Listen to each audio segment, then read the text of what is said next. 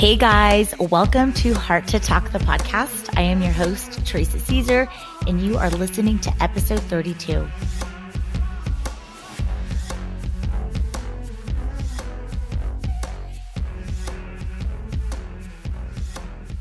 I believe that reading and writing are the most nourishing forms of meditation anyone has so far found. By reading the writings of the most interesting minds in history, we meditate with our own minds and theirs as well. This, to me, is a miracle. Kurt Vonnegut. I am so excited and honored to bring to you in this episode today's guest, Hayley Paige, who is the owner and founder of the award-winning London-based but globally operating Notebook Publishing and its various genre-specific imprints, Emmy Press, Onyx Publishing, and Black Cherry Publications. When she is not busy herself with business expansion, ink creativity, and book publication, she spends her days coaching business owners and entrepreneurs in writing and publishing for the purposes of achieving lead generation and greater authority and status in their niche. She is a powerhouse. But what I find most fascinating, what I have learned, is with anyone who's incredible or anything that's been incredibly birthed to us in this world, whether it's a person, a book, a movie, a relationship, is the backstory. So I'm excited for you to learn about Hayley's backstory and, of course, learn about her inspiring mission.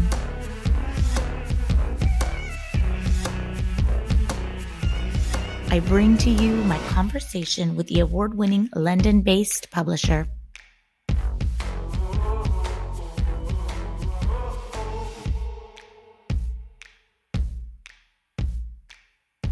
I stay motivated when I remind myself of that line, be the woman you look up to. And you're one of the women that I look up to. I think of where you are now, but your journey, like you did it. And that's what makes just you so inspirational on so many levels. Can you tell us your backstory? Oh gosh, I feel like the first thing I need to say there is that it's so humbling, but it's also kind of crazy to me whenever anybody says anything like that, because I never ever stop to think that I'm an inspiration to anybody apart from maybe my children. But when you said that, I don't know, part of my mind is just a little bit perplexed at that. But then I guess kind of to give credit to myself, like you said, when I look back to where I started from, the contrast is really quite significant. I mean, the bottom line really is that my childhood was up and down. I grew up in a very deprived area. I had a mum and a stepdad who was quite abusive. And my home life was just not the best. I mean, there were some really, really happy moments, but there wasn't that stability and consistency and just that kind of innocent happiness that children should have. So I think I knew very early on that it wasn't the norm. I don't know how I knew that, but I knew that it wasn't the norm. I had a very clear vision about what I wanted my life to be. So I think that was the starting point really to striving for more and making it happen. It's that vision. I think that's like the first ingredient that you need. You had this beautiful post from the peasant girl to the publisher. That post was a whole fairy tale narrative about a little girl who essentially is a peasant girl. She's growing up deprived and abundance is lacking in a lot of areas. I didn't disclose in that post that there was trauma in my childhood, but there was a wealth of trauma in my childhood that started probably from being about 5 years old. And because of the trauma, I chose books as an escape. And not just that, but I had like a lovely auntie and a lovely uncle. And my uncle just made no secret of the fact that I was his favourite. And he bought me tons of books. So again, I had this association with books bringing me happiness and making me feel loved. So fast forward, coming out of my childhood, the examples that I had where men were concerned were pretty dire. So kind of textbook, really. I ended up choosing, and it's really important to say this, I chose somebody, I attracted somebody in myself who was narcissistic and abusive.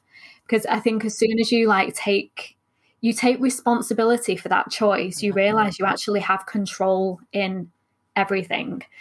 So I chose somebody who wasn't, I don't want to say that he wasn't a good person. That's kind of up for debate, I guess, from one person to the next. But he wasn't what I believe my little girl self would have wanted. And when I think of the little girl that I am on the inside, I don't want her to be with somebody like that. So yeah, I attracted in this ogre, as I put it in my fairy tale post. I'd thought he was a Prince Charming, which he wasn't.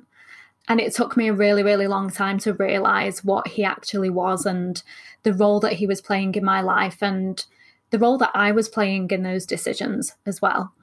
And then, domestic violence was a very key theme underpinning those days. It was 5 years of pretty horrific domestic violence. And there came a point where I very nearly lost my life and my daughter nearly lost her mother. And it just gave me a wake-up call. And I thought, no, life has got to be, you can't just live it on default. You have to actively sit and, like I said before, have this very, very clear vision of what you want. But then more than that, think step by step, how do you get there? Because it's all very well to think, well, this is what I want in my life and this is what I imagine. But you've got to very clearly break that down and think about the tangible steps that you need to take in order to get there and start implementing.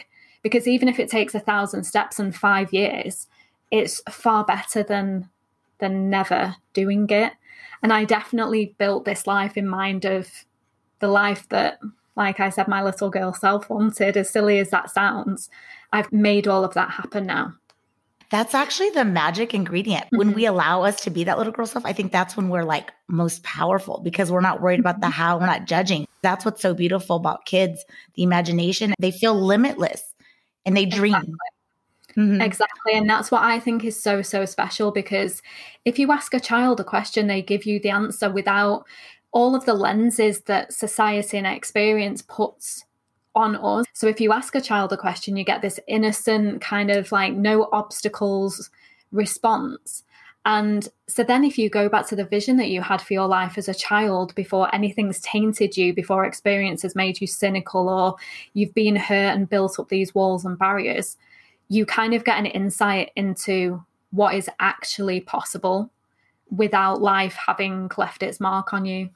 So I think it's really important to go back to that moment and the vision that you had for yourself. And if it's still something that really warms you from the inside, you've just got to make it happen.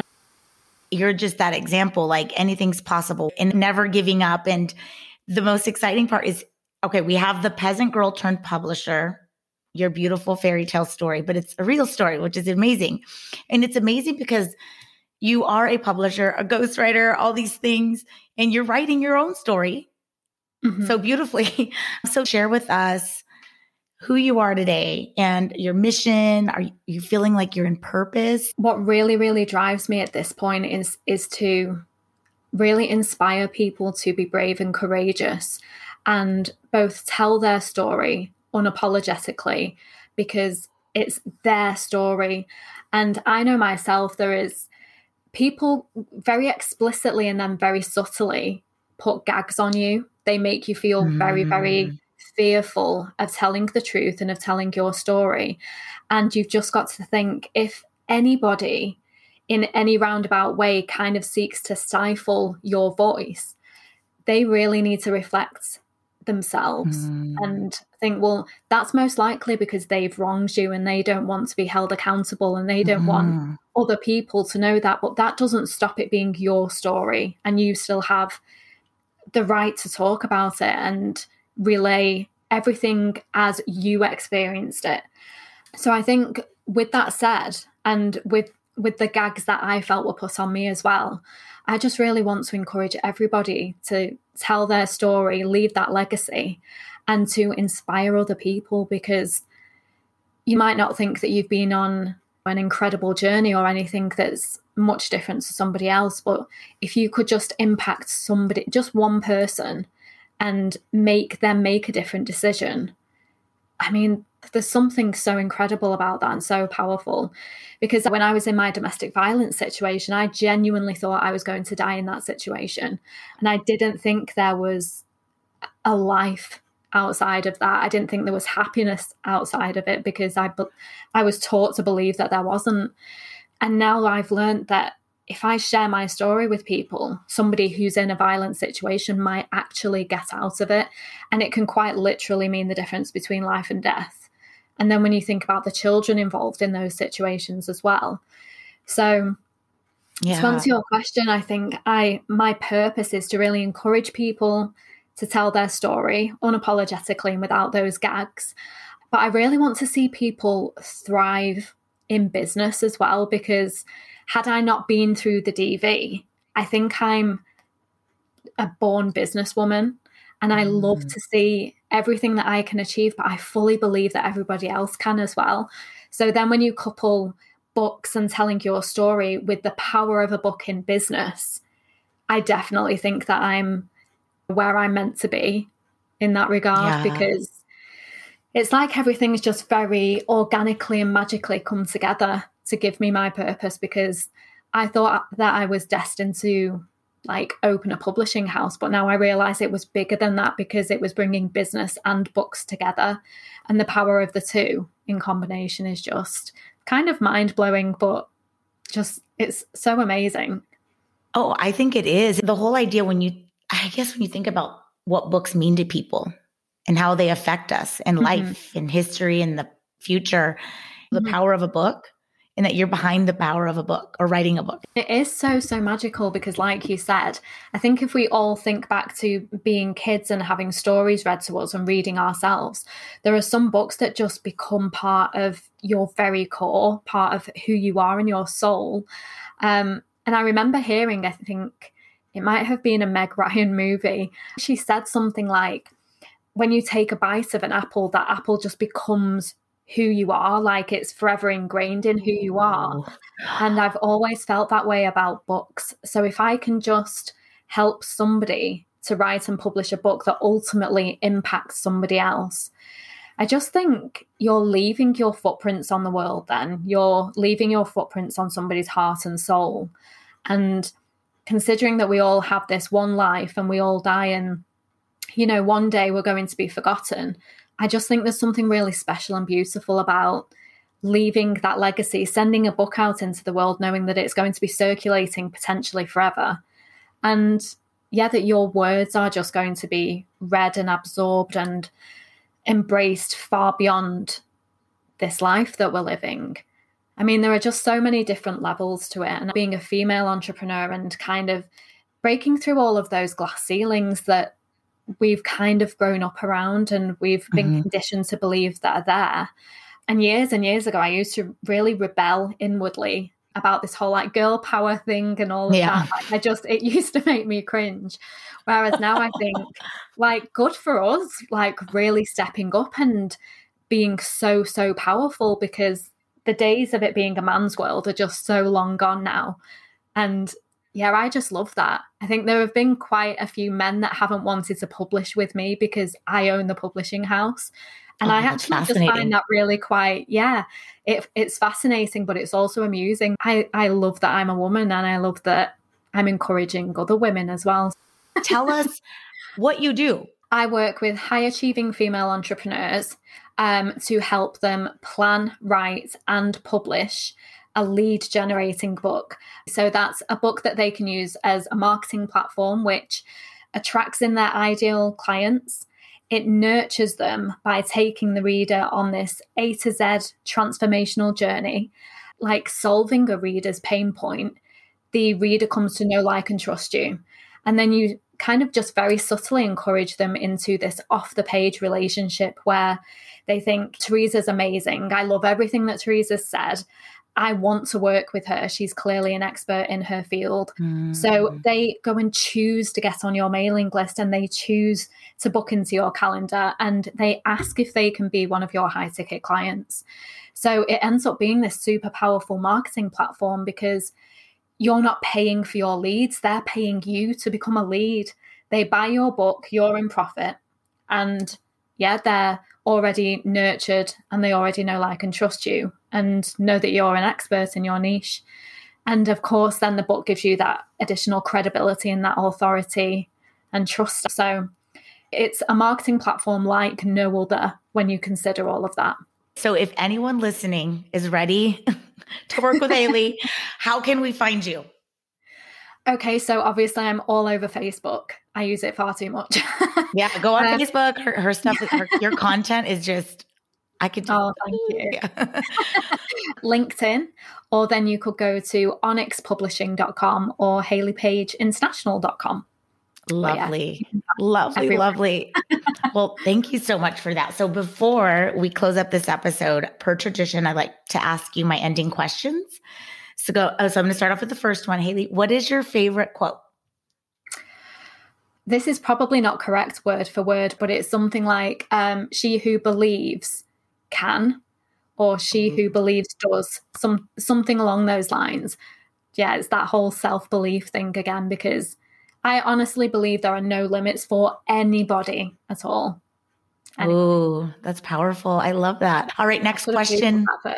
This might be a hard one. This might be a hard one for you to answer, but what's your favorite book? Oh my gosh. Oh, I have so many. Favorite book? Oh, I'm going to have to go fiction, which is obviously going against what I actually do. But Harlan Coben, he's a thriller writer. He's my absolute favorite. And the first book of his that I ever read, Tell No One, and then No Second Chance. I absolutely love those. Ooh, okay. Good. And it's good that we got a fiction, because everything that people recommended on this podcast has been nonfiction. So we got our first fiction. So yay. All right. And then the last question. What's the best advice you have to offer? As cliched as it is, I think it's to believe in yourself no matter what. Yeah, like I said before, there are no limits. And another one as well is just to choose not to be a victim to your circumstances, because you're only ever a victim when you decide that you are. So if you pull the lessons from every single thing you experience, no matter how traumatic or how awful it's been, you can just use all of the rubble of your past, as I would say, and use all of that as stepping stones to build an incredible future.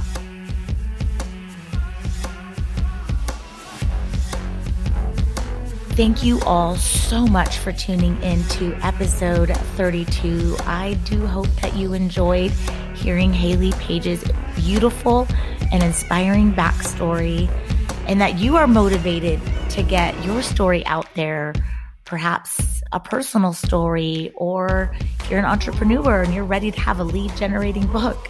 Reach out to Haley. Otherwise, friends, please remember to rate, subscribe, tell your friends about Heart to Talk, the podcast. You could find me on Instagram and Facebook.